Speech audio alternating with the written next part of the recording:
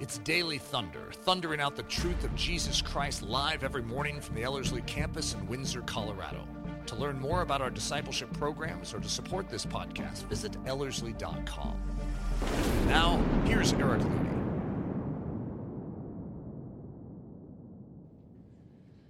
Welcome to the Monday morning edition of Daily Thunder.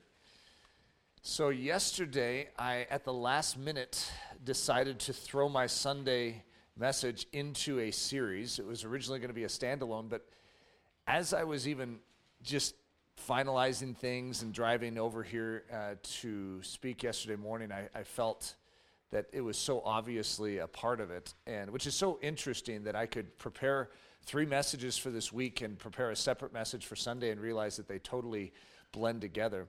Yesterday's message was called The Winding Road, and it dealt with the idea of dependence, which is sort of the response to the Messiah, and which is the bride to the groom response. And so there were 2 key elements, which is follow me, and the other one, which was to wait. And it's a symbol of dependence, but a symbol of the bride. And so this series called The Beautiful Bride is I think going to be really precious for us as we go through this week. It's delicate, dangerous territory. Let me just put it that way. It's one thing just for any of us in here to cover it, let alone a man, let alone a strong man that is going to start to articulate the idea of femininity from a godly perspective. It's difficult, okay? It's a unique challenge, but since I'm such a fan of femininity, it's like I feel like I'm safe in doing it. If I had some agenda to put women under my thumb, well then you'd question my motives and maybe you should get up now and leave. However, I think we'll all be safe as we venture into this. But this particular one is called Silent. And you could only imagine, I don't know how many of you lean in the feminist direction, but I am a big fan of femininity. I'm not a fan of feminism.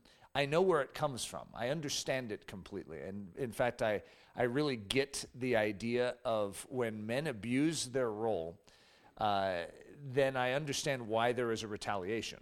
It's actually just natural. It's sort of like the cat being attacked by the dog, and it's only natural that the cat would go, and it doesn't mean I like it when cats do that. And however, I understand why. If the dog's going to, do that and treat the cat that way, then it makes total sense. So this idea, even the word silent, and here I am talking about the bride or the woman, you can understand why there might be a little political incorrectness floating in the air. I am not even trying to give commentary at first on this. I just am laying out a concept, which, here's what's interesting. This is not really just a feminine thing. So all the women in here are going to get this message about silent. This is a bride of Christ thing. So every single one of us in this room is going to get a message about silent. And there is a place for this silence in each of our lives because each of us represents what we could call the bride of Christ. So the Beauty of the Bride series. Did I say the Beautiful Bride earlier? Or the Beauty of the Bride? I don't know, but that's the name, the Beauty of the Bride. And so I'm going to cover 3 things this week, and I'm giving you a sort of a map for where we're going with it as on Monday and then Wednesday and then my Friday Daily Thunder session. So the first one is silent, and you'll notice that the second one's pierced and then poured out is the third one. But silent before the word, pierced by the master, poured out for the king. Right there is the essence of what we are asked to become. Then, and he is the head, then we will submit to him, and we will learn to be silent before his word instead of talking over it. We will learn to be pierced, and what does that mean? That sounds like what he was, but it's the pierced ear, as we will go through, and then poured out, which, of course, all of these are very vivid pictures in the kingdom of heaven. So I am waiting for my keynote to come up on the screen so we know the next slide. I heard the sound of a computer starting over in the back. So you guys are enjoying this right along with me that are live. Anyone who is hearing this via podcast, who knows if Hudson will cut this out when he's editing it. But Silent is the name of this one, which is perfect. I could just be silent and give a demonstration of what that looks like, which would be profound.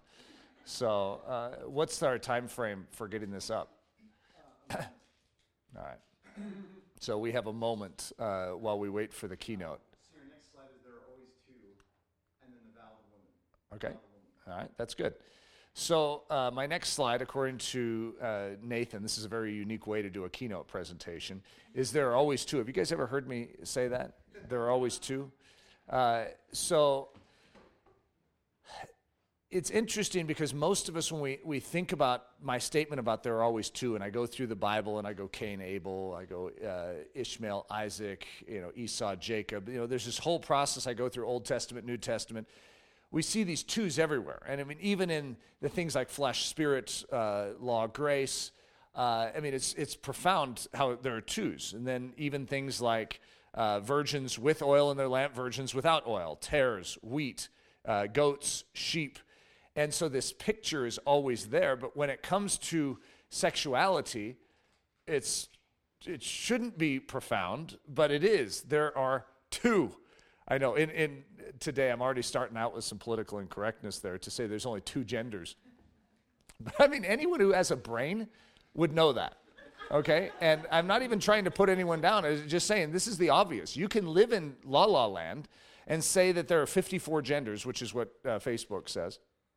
However, there are two, male and female. And they each are supremely important in the revelation of the invisible realm. So last week, when we went through a special series called The Five Fingers, and that's what we talked about. We talked about the fact that the Word of God is the revelation in the natural realm of that which is invisible. So the text is actually a revelation of invisibility. We are seeing something, understanding something that we could not understand any other way. So is this role of the male-female sexuality. I mean, this is actually profound, and so that's why we're going through this. So the vow of the woman, I'm going to just read this out of Numbers 30. If a woman also vow a vow unto the Lord, and bind herself by a bond, being in her father's house in her youth, and her father hear her vow, and her bond wherewith she hath bound her soul, and her father shall hold his peace at her, then all her vows shall stand, and every bond wherewith she has bound her soul shall stand. So it's a strange statement, I have to admit, but there's this concept of if a woman is to vow, and her father hears her vow, he can nullify her vow. Okay, he actually has an authoritative position to, in a sense, free her from her vow. Otherwise, she is bound. If he is silent, she is bound by her vow. So did I finish this whole thing? Okay, but if her father disallow her in the day that he hears, not any of her vows or of her bonds wherewith she has bounded her soul shall stand. And the Lord shall forgive her because her father disallowed her. And if she had at all a husband when she vowed, or uttered aught out of her lips, wherewith she bound her soul, and her husband heard it, and held his peace at her in the day that he heard it, then her vows shall stand, and her bonds wherewith she bound her soul shall stand. So it's an interesting piece of the law here, that we have this idea of a woman that when she speaks, there is something in her life that actually can preserve her and protect her from an inappropriate vow or a vow that would harm her. That if the father who loves her actually intervenes and annuls her vow, she is forgiven from her vow. And she is not bound by it. But if he's passive, if he is silent, she's bound by her vow. I mean, it's just such an obscure statement. It's like, why are we reading this in Numbers 30? However, what you see is it says also if this woman has a husband, the same is true. So there's something about the man and the woman in regards to a vow, something that is created or spoken or avowed, that the man has the ability, has the position legally to annul it. So I know at first it's sort of like, why is Eric bringing this up? I'm going to call this the silent husband, who is Adam. He is the passive priest. So he's in a position to rescue his wife, and yet he is silent. I've oftentimes given the illustration that in the Garden of Eden, Adam could have done something different than just eat the fruit. Instead, he eats the fruit and is totally silent when Eve is the carrier of a message to him. And instead of contradicting her message, he actually takes in her message and agrees with it and fails. And so what we have in the very beginning is the silent husband, which is an interesting statement. We have the talking woman and the silent husband. Okay? Now you're going to see that the Christianity is going to flip that completely on its head. But Adam is a passive priest. What should Adam have done? We know that Jesus is called the last Adam. So that's a giveaway right there. What should Adam, the first Adam, have done? Well, he probably should have done what Jesus did. What did Jesus do? Well, he annulled her vow. So what we see is the talking husband, Jesus, is going to step in and actually cancel and nullify what his bride is doing. So we actually see an activation. What does he do? He lays down his own life. So whereas Adam, there's a need for a shedding of blood in this situation. And so, but Adam and Eve both fail, so God takes some kind of animal and clothes them in it. We know that there was some death because they're clothed in animal skin that God made for them, right?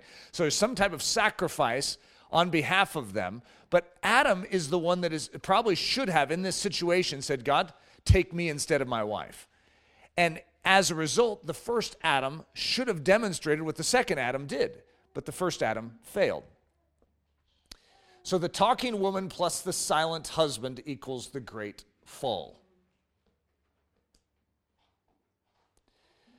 Now I'm going to talk about the speaking husband, which is a strange term. I know we don't usually think of describing Jesus as the speaking husband, but Jesus, he's the rescuing priest.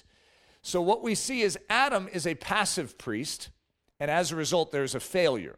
And then we see a talking husband, one that comes in and engages with the situation. He's not passive, he's active. So I'm calling him the rescuing priest. So Ephesians 5, wives, submit yourselves unto your own husbands as unto the Lord, for the husband is the head of the wife, even as Christ is the head of the church, and he is the Savior of the body. What an interesting statement to be linking femininity and masculinity together, and then call the husband the head, and then liken it to Jesus, and then to refer to it as the Savior of the body. In other words, there's some role that this man plays. Therefore, as the church is subject unto Christ, so let the wives be to their own husbands in everything. Now, I'm skipping forward to verse 32 here. This is a great mystery. And, for many of us, we're like, what's so great of a mystery about it? You're just telling us, Paul, that it's a man, a woman, and a woman's supposed to submit. And I tell you, almost straight across the board, Christian marriages blow this, okay? Because the man interprets this in some funny grid. And he has wielded this wrongly, which is, of course, led to feminism, too. In other words, the misuse of these very scriptures are the result of a non-working, non-functional Christian system. This is a great mystery. Yeah, Paul, you're talking about a man and his wife. I know. But I speak concerning Christ and the church. Wait a minute. You see, this thing known as the two genders, known as a man and a woman, known as a husband and a wife, is actually it was created as a pictorial to show something that is invisible.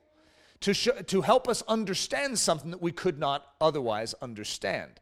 Nevertheless, let every one of you in particular so love his wife, even as himself, and in the wife see that she reverence her husband. So in other words, just know that the primary purpose of this is to showcase Christ and his church. The primary purpose, that's going to be very, very important as we progress. The secondary purpose is now you walk in that to fulfill that. There's a reason why we have our roles. There's a reason why we were made man and woman, and it's to reveal the kingdom of heaven. So the silent woman plus the speaking husband equals the great redemption. So what we have is we have a flip of the system to go from the great fall to the great redemption, which includes two key things: the silent woman and the speaking husband. I know, even just saying the silent woman, boy, I tell you what, doesn't that just feel like we are transgressing some kind of territory here culturally that we're not supposed to talk about? And meanwhile, just wait till you see how profound the truth is that we're going to unpack. But it's sort of like there's these danger signs all around, like, don't go here, don't talk about this. Meanwhile, we miss the profound revelation of the kingdom of heaven. So the bride, or the woman, I'm going to refer to her as the great treasure, worthy of the life of Jehovah. I almost should be able to say, enough said. The fact that God Almighty has given up his very life, that he sends forth his son, and his son sacrifices himself in order to procure, to purchase this bride, shows the immense value.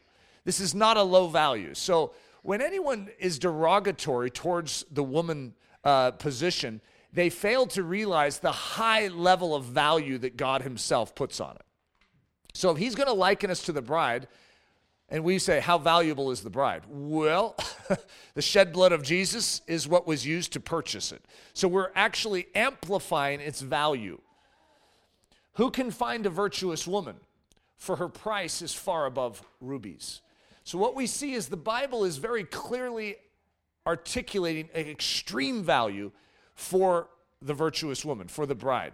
The heart of her husband does safely trust in her, so that he shall have no need of spoil. She will do him good and not evil all the days of her life. Let's catch a vision together for the beauty of femininity. First, the awkward stuff. You guys ready for the awkward stuff? It's in the Bible. It is. I'm going to just take out a whole truckload of it and dump it here in the room. First of all, I'm just going to read Titus 2. Okay, Titus 2 will get you warmed up. But speak thou the things which become sound doctrine, that the aged men be sober, grave, temperate, sound in faith, in charity, and patience. The aged women likewise, that they be in behavior as becomes holiness, not false accusers, not given to much wine, teachers of good things, that they may teach the young women to be sober, to love their husbands, to love their children, to be discreet, chaste, keepers at home, good, obedient to their own husbands, that the word of God be not blasphemed. For the grace of God that brings salvation has appeared to all men, teaching us that denying ungodliness and worldly lusts, we should live soberly, righteously, and godly in this present world, looking for that blessed hope and the glorious appearing of the great God and our Savior Jesus Christ, who gave himself for us that he might redeem us from all iniquity and purify unto himself a peculiar people, zealous of good works. These things speak and exhort and rebuke with all authority. Let no man despise thee. So we see Paul in this pastoral letter to Titus actually delineating and giving this distinction of roles. In other words, there are different roles. It's not just men and women, but it's young men and older men, young women and older women. It's like the distinctions of seasons even of how we reveal the kingdom of heaven. It's very, very significant. So now here's a collection of some of your favorite verses. I will therefore, that the younger women marry, bear children, guide the house, give none occasion to the adversary to speak reproachfully. That's 1 Timothy 5:14. Let your women keep silence in the churches, for it is not permitted unto them to speak, but they are commanded to be under obedience, as also saith the law. That's 1 Corinthians 14:34. Wives, submit yourselves unto your own husbands as unto the Lord, for the husband is the head of the wife, even as Christ is the head of the church, and he is the Savior of the body. Therefore, as the church is subject unto Christ, so let the wives be to their own husbands in everything. That's Ephesians 5:23 through 24. Do you guys feel the latent tension that can creep into a room as we read these? I'm just reading scripture. What's the problem, guys? Wives, submit yourselves unto your own husbands as it is fit in the Lord. Colossians 3:18. Let the woman learn in silence with all subjection. But I suffer not a woman to teach, nor to usurp authority over the man, but to be in silence. 1 Timothy 2:11 through 12. And likewise, this is 1 Peter 3:1, our final one. Likewise, you wives, be in subjection to your own husbands. So, I'm going to bring out a concept here. Silent that the groom may speak. Now, when I say that, I get it, okay? I have the same difficulty with the same scriptures, and I'm a man, okay? we have a heavy dose of political correctness that is swept through our culture, which makes it very difficult for us to speak bluntly and boldly about what the scriptures say. However, I understand where the twist in this has come in, and it has actually not been a healthy additive. And that is an incorrect understanding of manhood and an incorrect understanding of headship has led to an abuse and a twisting of what this means, which has caused a recoiling and a retraction of this on the feminine side. It's like, well, I don't know that I can do my part unless the man understands that he's supposed to be as Christ. And if he's not as Christ, I'm in big trouble. Yep, and I would agree. And as a man, I want to protect women from the abuse of men in such circumstances, where a lot of abuse is in the church because men who know like one scripture in their entire life, the one scripture they happen to know is that the woman needs to submit to the husband. That's like the one thing they seem to have held on to in their entire life. That's not good, and that doesn't lead to good. So it's interesting because the practicum students are going through a series this week on shepherding. And so you're going to see the inverse of this. You're going to see the healthy version of leadership, which leads to the healthy version of submission.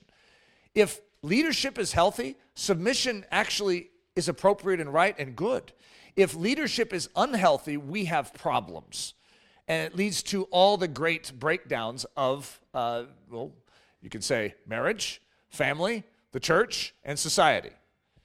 So, silent that the groom may speak. Who is the groom? See, a lot of us, when we hear a statement or see a statement like that, immediately presume, oh, great, we got... So what you're saying, Eric, is that I, as the woman, need to be silent so that my husband can do all the speaking. Okay, listen more closely to what I'm saying. Who is the groom? His name is Jesus. You could call it the Word of God. And I don't really care what you think. What I care is what Jesus thinks. As the church, do you know that we are supposed to be silent so that the Word of God can speak? We could have all our philosophies, we could have all our ideas, but if we aren't actually communicating the Word of God, we are out of place. We are out of our proper position and out of our proper role. Okay, you starting to get my point here? In other words, we are the bride, and we must be silent before the groom. So, silent that the groom may speak. John 14:10 is going to reveal something that is so profound. Believe thou not that I am in the Father and the Father in me? The words that I speak unto you, I speak not of myself, but the Father that dwells in me, he does the works. Okay, now I'm going to shock you for a second here, and I'm going to say Jesus was silent before the Father. That's precisely what we're seeing here. You see, he still spoke, but he was silent to speak only that which the Father was speaking. So as a result, his tongue was stilled to speak his own words, and his mouth was open to only speak the words of someone else. So what we see is a modeling, and Jesus is going to come and he's going to model the same. He is going to give us his words, and our mouths are to be stilled so that we only speak his words. Becoming the bride. Now I have another term for the bride, which I think is, to me, it's very beautiful, and that's the governess. Okay, because that gives an indication of something or a role that the woman is going to play, and that is she is going to be, I'm going to really make you uncomfortable here with this one, but the keeper of the home. Okay, now I don't know how well you guys are doing already. This is a tough message, right? But she is called to be the keeper of the home. Did you know that in the Old Testament there were two? I know, and you're like, okay, great, Eric. I know, there's tons of twos. There were twos to rule over the nation of Israel, or what we call the house of Israel. There are two. There's a king and there's a priest. And one of those two, brace yourselves, was a keeper of the home. Oh my! Did I just say that? I did. That's profound. You see, there are twos. And even the Old Testament is showing a home. It is showing a king and a priesthood and how they work together to showcase the glory of God. And one, ironically, is a keeper of the home. So keepers at home. Boy, I feel it, guys, even as I'm sharing it. It's like I'm not supposed to say any of this, and yet it's all so critical to say. That they may teach the young women to be keepers at home, that the word of God be not blasphemed. You see, there is a role that is meant to be performed that showcases the invisible realm. There is something that is being built that is meant to reveal. So the cultivator of order, beauty, truth in the house of God. It's actually the privilege of the Levite. So the Levite has a job description, and that is they are the cultivators of order, beauty, and truth in the house of God. Isn't that an incredible privilege? So Titus 2, this isn't Titus 2. What is this? This isn't Titus 2. This is from the last days, for by the last words of David, the Levites were numbered. We're in Chronicles, I think. So guys, I have no idea why my Titus scripture reference is still on there. But my guess, I don't know if there's someone who could look that up real quick, probably in the New King James, for by the last words of David. But I'll read it in the meantime. For by the last words of David, the Levites were numbered from 20 years old and above, because their office was to wait on the sons of Aaron for the service of the house of the Lord. Now, could you imagine if the Levites were all offended and it was politically correct back then to say, who are you to say that we are keepers of the home? I mean, how ridiculous is that? We should be able to do everything else that everyone else does. However, this is a privilege of privileges. This is a ministry of ministries. This is like the highest position. All the other tribes got the lower rung. There's 11 other tribes that didn't get to enter into the ministry of ministries, which is to tend to the house of God. Isn't that an interesting statement? This is a massive statement of value. This is not a low-budget statement. Our culture has twisted it. You listen to our culture and you'll miss out on the amazing picture of the kingdom of heaven that is being revealed in the New Testament. So did anyone get the scripture where this is? 1 Chronicles 23? 1 Chronicles 23, 27. Okay. So because their office was to wait on the sons of Aaron for the service of the house of the Lord in the courts and in the chambers and the purifying of all holy things and the work of the service of the house of God, both for the showbread and for the fine flour for meat offering and for the unleavened cakes and for that which is baked in the pan. Could you imagine the Levites? It's like, you're telling me I need to deal with that which is baked in the pan? It's a privilege. And for that which is fried, that's important. And for all manner of measure and size, and to stand every morning to thank and praise the Lord, and likewise at evening, and to offer all burnt sacrifices unto the Lord in the Sabbaths and the new moons and on the set feasts by number, according to the order commanded unto them, continually before the Lord, and that they should keep the charge of the tabernacle of the congregation, and the charge of the holy place, and the charge of the sons of Aaron, their brethren, in the service of the house of the Lord. So, there we have in the Old Testament a picture of Titus 2. But it's weird because it's men in the Old Testament. It's a high position. And in the New Testament, we have a picture of this kingdom, of this house, ruled by King Jesus, and then we are given the job of keeping the fire burning in this house. We are given the job of keeping it clean and dealing with the baking of that which is in the pan and the fried foods. Inside of this life, we are preparing a habitat that is fit to give forth the truth of Jesus Christ, the beauty of Jesus Christ to this age and generation. We are the bride. Okay, so I don't know if you're catching that bigger picture here, but to say that the woman in the New Testament is relegated to a low position is a bad way of looking at it. To recognize that she is being leveraged by the Spirit of God to say, I made you this way to reveal something profound. Keepers of the house of God. Know you not that you are the temple of God and that the Spirit of God dwells in you? If any man defile the temple of God, him shall God destroy, for the temple of God is holy, which temple you are. That's 1 Corinthians 3, 16 through 17. What? Know you not that your body is the temple of the Holy Ghost, which is in you, which you have of God, and you are not your own?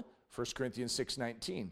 And what agreement has the temple of God with idols? For you are the temple of the living God. As God has said, I will dwell in them and walk in them, and I will be their God, and they shall be my people.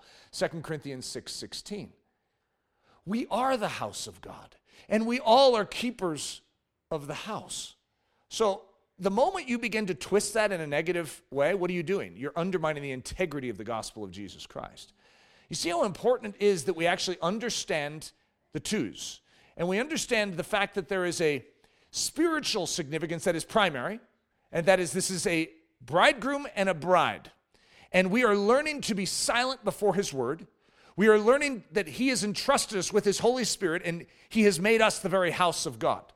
And he says, I want you to keep it now. Here's what I've given you. I've given you the power of the Holy Spirit in order to keep this temple well, so that you can reveal the beauty and the glory of God to this generation. This is not a small thing to be the keeper of the home. So, in the kingdom of heaven, when the church is being leveraged, which is a picture of Christ and his bride, God is saying, men, I want you to understand what you're going to signify in this, and women, I want you to understand what you're going to signify in this, and I want us to work together to showcase to the heavenly realms the manifold wisdom of God. So when we violate that and we push back against it, we are spurning the revelatory purpose of why we're here, what the Spirit of God is even filling us for. The blessing of being a keeper. Then the house was filled with a cloud. This is in 2 Chronicles 5:14. Even the house of the Lord, so that the priests could not stand to minister by reason of the cloud, for the glory of the Lord had filled the house of God. Simply put, the keepers of the home have a very up close and personal view of the glory of God.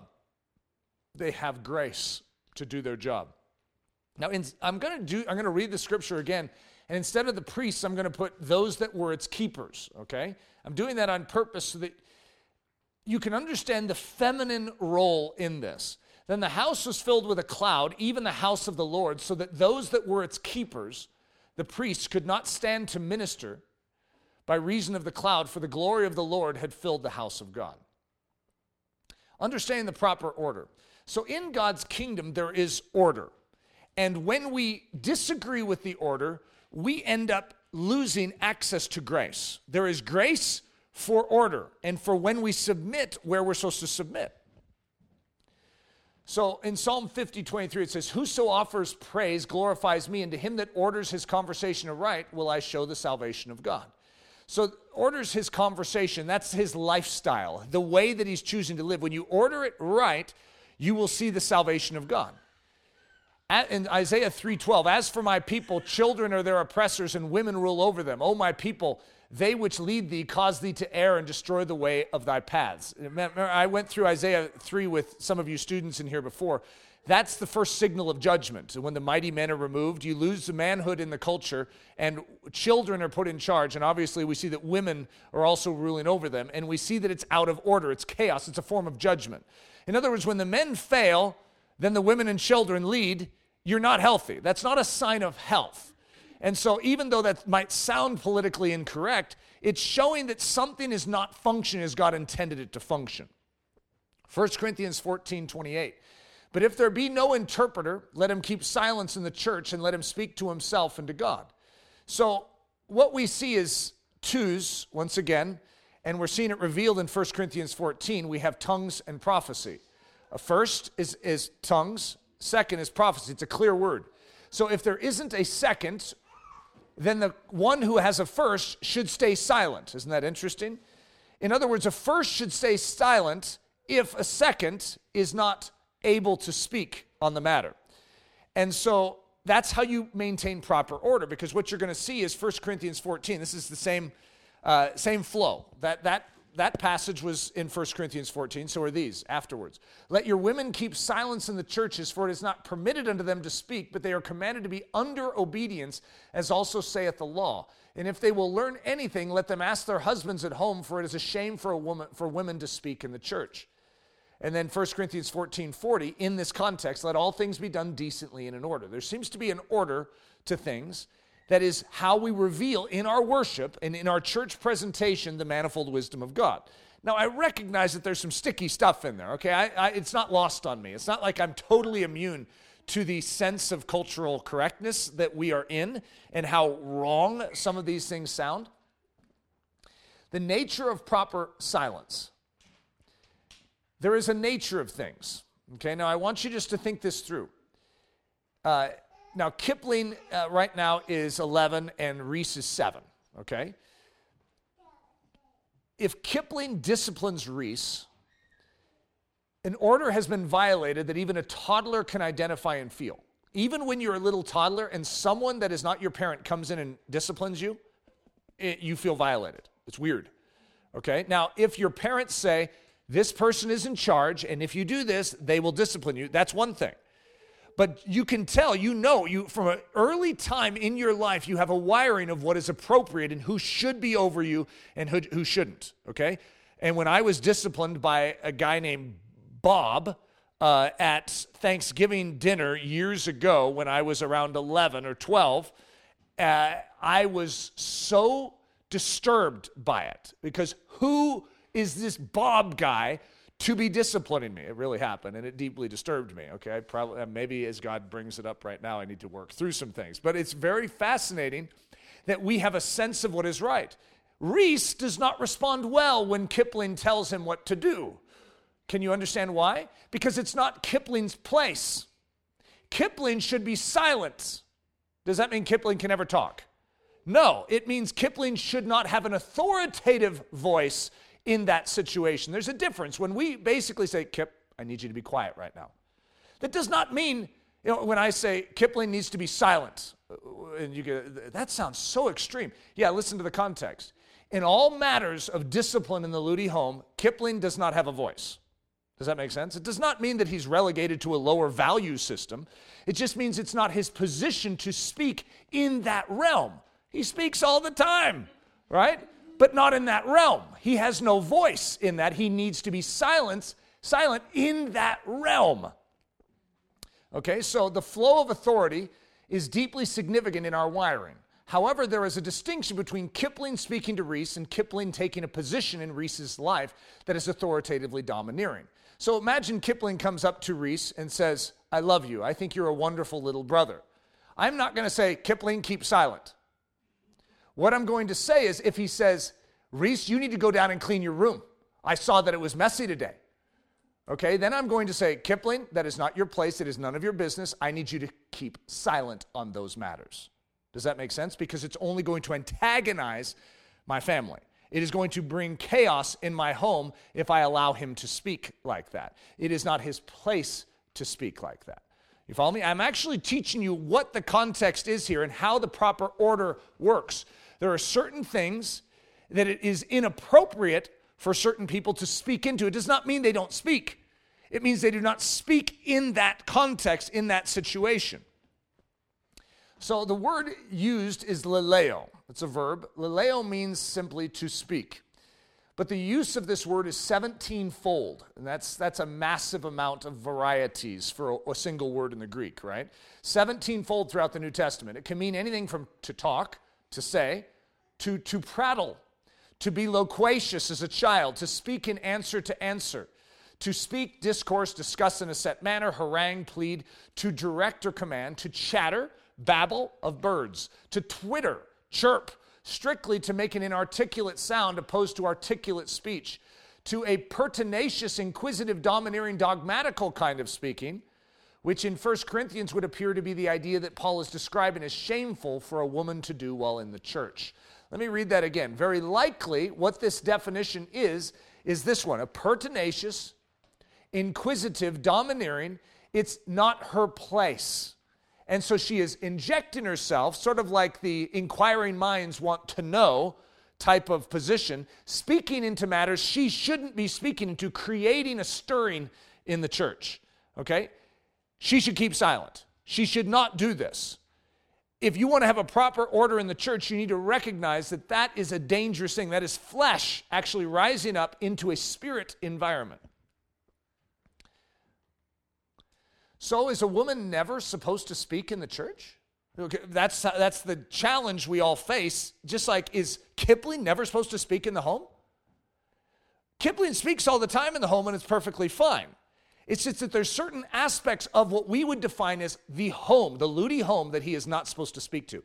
So if I were to say, Kipling has no voice or he should be silent in matters of the Ludy home, would you understand what I meant by that? It does not mean he doesn't have a voice. It just means when it comes to the governmental authority structure of our home, he does not have a voice there.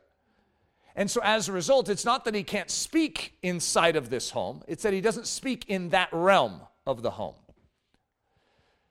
1 Corinthians 11:5. But every woman that prays or prophesies with her head uncovered dishonors her head, for that is even all one. For that is even all one as if she were shaven. Boy, that's a hard sentence to read. But every woman that prays or prophesies. What's the context? Well, that's a few chapters before a woman's supposed to stay silent in the church. Isn't that interesting? In 1 Corinthians 14. So what we see is that it's not that a woman needs to be silent, like Kip can never talk inside the Ludy house. It's that Kip is not supposed to speak in this realm. Because a woman can pray or prophesy in the church. Isn't that a weird statement? I mean, who would have ever guessed that? It's interesting how the division of the church today is on the same lines of 1 Corinthians. We have people that hang out in 1 Corinthians 11, and they talk only about head coverings, okay, and that's a big deal to them. And then you have the other side that talk about spiritual gifts, and they're in the 14. And ironically, usually the two do not mix. Isn't that odd? Yet they're in the same book, only 3 chapters apart. So the point being, I want you to see the global in this, which is the message of love. Paul is bringing correction to a church, and he's saying, guys, there is something bigger that we're trying to reveal here. Joel 2 says, and you shall know that I am in the midst of Israel, and that I am the Lord your God and none else, and my people shall never be ashamed, and it shall come to pass afterward that I will pour out my spirit upon all flesh. Now, the reason I'm reading this one is because this one's going to be referenced in Acts, saying that this is actually what's happening at Pentecost. And your sons and your daughters shall prophesy. Your old men shall dream dreams. Your young men shall see visions. Your daughters shall prophesy. So, in other words, what we see, where's that supposed to happen? Okay, is that like in some corner over here? None of us ever hear it, but I'm sure it's happening. Yeah, the Spirit of God is moving in that woman. We'll never know what she had to say because she has no voice in the church. Does that make sense? It's contradictory to conclude that. And all throughout Christian history, it has been understood that women have a voice in the church, but not in the authoritative dimensions. And so it's still, I'm not going to say that's not a tension. However, there's a distinction between those. Now, Matthew 28, 1 and then 5 through 7. Now, after the Sabbath, as the first day of the week began to dawn, Mary Magdalene and the other Mary came to see the tomb. And the angel answered and said to the woman, now I just skipped a whole chunk, okay? They're going to come and they're going to see the angel. It says, the angel answered and said to the women, do not be afraid, for I know that you seek Jesus who was crucified. He is not here, for he is risen. As he said, come, see the place where the Lord lay. Listen to the command that these women get. And go quickly and tell his disciples that he is risen from the dead. And indeed, he is going before you into Galilee. There you will see him. Behold, I have told you. Now, why is Eric bringing this up? Remember, my context is, are women never supposed to speak? What you have right in front of you is one of the most profound illustrations in the entire Bible of the fact that women are supposed to speak. I don't know if you see it, but it is a direct introversion of the Garden of Eden. The woman is approached by the serpent in the Garden of Eden. She gets a false message, and then she goes and tells her husband. She speaks to her husband, everything goes wrong. What you see is an inversion of this in this scene where now the women are being set free. Something is being corrected. Both of them are called Mary, which means rebellious. And so you see that the woman, the bride, is actually given the fruit of God, given the message of the gospel, and says, go, share it with the man. The first communicators of the gospel in the New Testament are women. The first communicators of the risen Christ are women. Okay, that should not be overlooked in our understanding of all that Paul is writing. We need to recognize that women maintain a dignity in the history of the church. The fact that we have a propensity to press them into some lower caste is not the work of the Holy Spirit. Look what the Spirit of God is doing right here. Go quickly and tell his disciples that he is risen from the dead. It's the same phrase for what Jesus is going to say to the apostles and say, go into all the world and preach the gospel. Go. Same thing. They are called to go. Go quickly. And go tell the leaders of the church the truth. Okay, wow. That's quite a commission, guys. What is the position of the woman? Uh-oh, how's Eric going to answer this one? Why did I stick that slide up on the screen? Why do I have to answer that? I'm going to answer it in Galatians 3. For you are all the children of God by faith in Christ Jesus. For as many of you as have been baptized into Christ have put on Christ. There is neither Jew nor Greek, there is neither bond nor free, there is neither male nor female, for you are all one in Christ Jesus. Now I'm going to ask, this is just the women in this room, I'm going to ask you a question. What's your position? In Christ. There's your answer.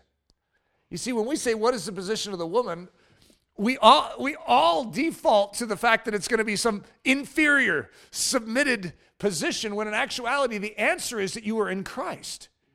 Now, being in Christ has a domino effect throughout your life, but it's the same domino effect in mine. In other words, if you asked me, what is my position in Christ? Boy, it sure does sound like your position is the same as the women, Eric. It is. It is in Christ. I am in a submitted position, silenced before his word. I do not have authority in the kingdom of heaven, in the sense that I do not speak into those things. That is where the triune God meets, and he will decide the providence. He will decide the sovereign movements of the kingdoms of this earth. That is not mine to speak into. It is mine to heed and to listen to and respond to, but I stand silent before his counsel. And when he asks me to speak what he has determined to be true, I will speak. But what he has asked me to speak. I will not come up with my own conjectures. I want to speak what he desires. So what is the position of the woman? She is in Christ.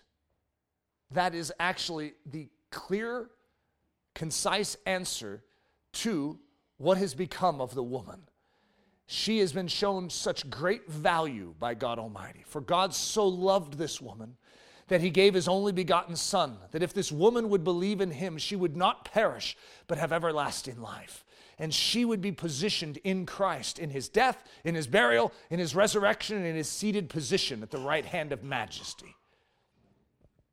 In Christ, she is free from the bondage of legal oppressions and the long-held guilt stranglehold that rests upon her. She has been redeemed from the curse, and she is no more a slave to cultural patterns of times past. Should she throw off her femininity? This is a common thing. This was happening in Corinth, where you see a woman who's like set free, and now she's in Christ, because Paul is validating that to the church at Corinth. He says, I know you're free, but when you use your freedom now for selfish enunciation, and it's like, hey, look at me, I'm all that, you're missing the whole point. You've been set free so that you could submit. Judge among yourselves, it says in 1 Corinthians 11, is it proper for a woman to pray to God with her head uncovered? You see, a woman still should have that covering. A woman should still have that head above her. She should not just say, hey, I'm free from my head. No, a woman there's still a proper order and a proper revelation. She is yet still a woman. In other words, though she is in Christ, I know this is sort of obvious, but I'm going to say it anyways, she's still a woman. Though I am in Christ, I'm still a man. Therefore, I have a responsibility in my biology to house the Holy Spirit in a way that a man would. Just like a woman in here needs to house the Holy Spirit in a way that a woman would. Though that there is no distinction between us in Christ, we have a common union or a communion in Christ. In the natural realm, I still must function as a man. A woman must still function as a woman. And so we leverage the same truths that we are seeing in the heavenly realms, and we allow them to be lived out of us here. She is still yet a woman, and therefore a vivid picture of the redemptive picture of the feminine position. Sorry, I used picture in there twice. Ephesians 5:24. Therefore, as the church is subject unto Christ, so let the wives be to their own husbands in everything. Whew. So here's the question I want to ask. Is the church subject unto Christ? Because we could read that previous scripture. Therefore, as the church is subject unto Christ, and let the wives be to their own husbands and everything. Well, so that's assuming that the church is subject unto Christ. What sort of model are we setting? Because it's the same model that we're patterning. We're patterning a spiritual model of the church submitted unto Christ, and then we're modeling that in our church gathering. We're modeling it in our homes. so that the manifold wisdom of God is being revealed in and through us as the church. So is the church subject unto Christ? Are we behaving as the bride, or are we on our feministic rant? I want to do it my way. I want the church to be as I want it to be. Or are we willing to say, God, your way? All of us should be silenced before the word. Say, what does God ask? What does God desire? Because that's really all that matters. Silent that the groom may speak. So that's sort of how we started. Believe thou not that I am in the Father and the Father in me. The words that I speak unto you, I speak not of myself, but the Father that dwells in me, he does the works. So Jesus modeled this, and then he gave this same model to us, so that we could say, the works that I do, the words that I speak are not my own. They belong to him. They belong to the groom. So this is how the church functions. We are the bride, yet we are still called to communicate. We are the bride, but we are not the ones in the legal authoritative position of the kingdom of heaven. We are responsive to his kingship. As priests, we keep the home. And we demonstrate this in varying ways. Young women, older women. Young men, older men. We have responsibility to showcase the glory of the kingdom of heaven in a unique role. And how we do that is all the same. We do it in Christ by the power of the Holy Spirit working in us. Father, I ask that this revelation would continue to seep deeply into our soil of our soul, and that we would get it, that we would grip it. Lord Jesus, that we would understand the profound nature of femininity, the profound nature of masculinity, and that we would cherish it instead of spurn it. Lord, in this age and generation when gender roles have been so dashed to pieces, so questioned and knived, Lord, I ask that you would rebuild in our understanding the grandeur of it, that we would not take it lightly, but that we would labor and fight to keep its integrity. Lord, we love you and trust you. It's in the precious name we pray. Amen. Daily Thunder is a listener-supported production of Ellerslie Discipleship Training. At Ellerslie, we are laboring to rouse the Church of Jesus Christ out of its lethargy and build brave-hearted Christians for such a time as this. Daily Thunder is delivered live and streamed daily weekdays at 8:15 a.m. and weekends at 9:15 a.m. Join us at live.ellerslie.com. We invite you to visit us at the beautiful Ellerslie campus in Windsor, Colorado for a day, a week, or an entire season of gospel-centered spiritual training. Learn more at ellerslie.com. Thanks for listening.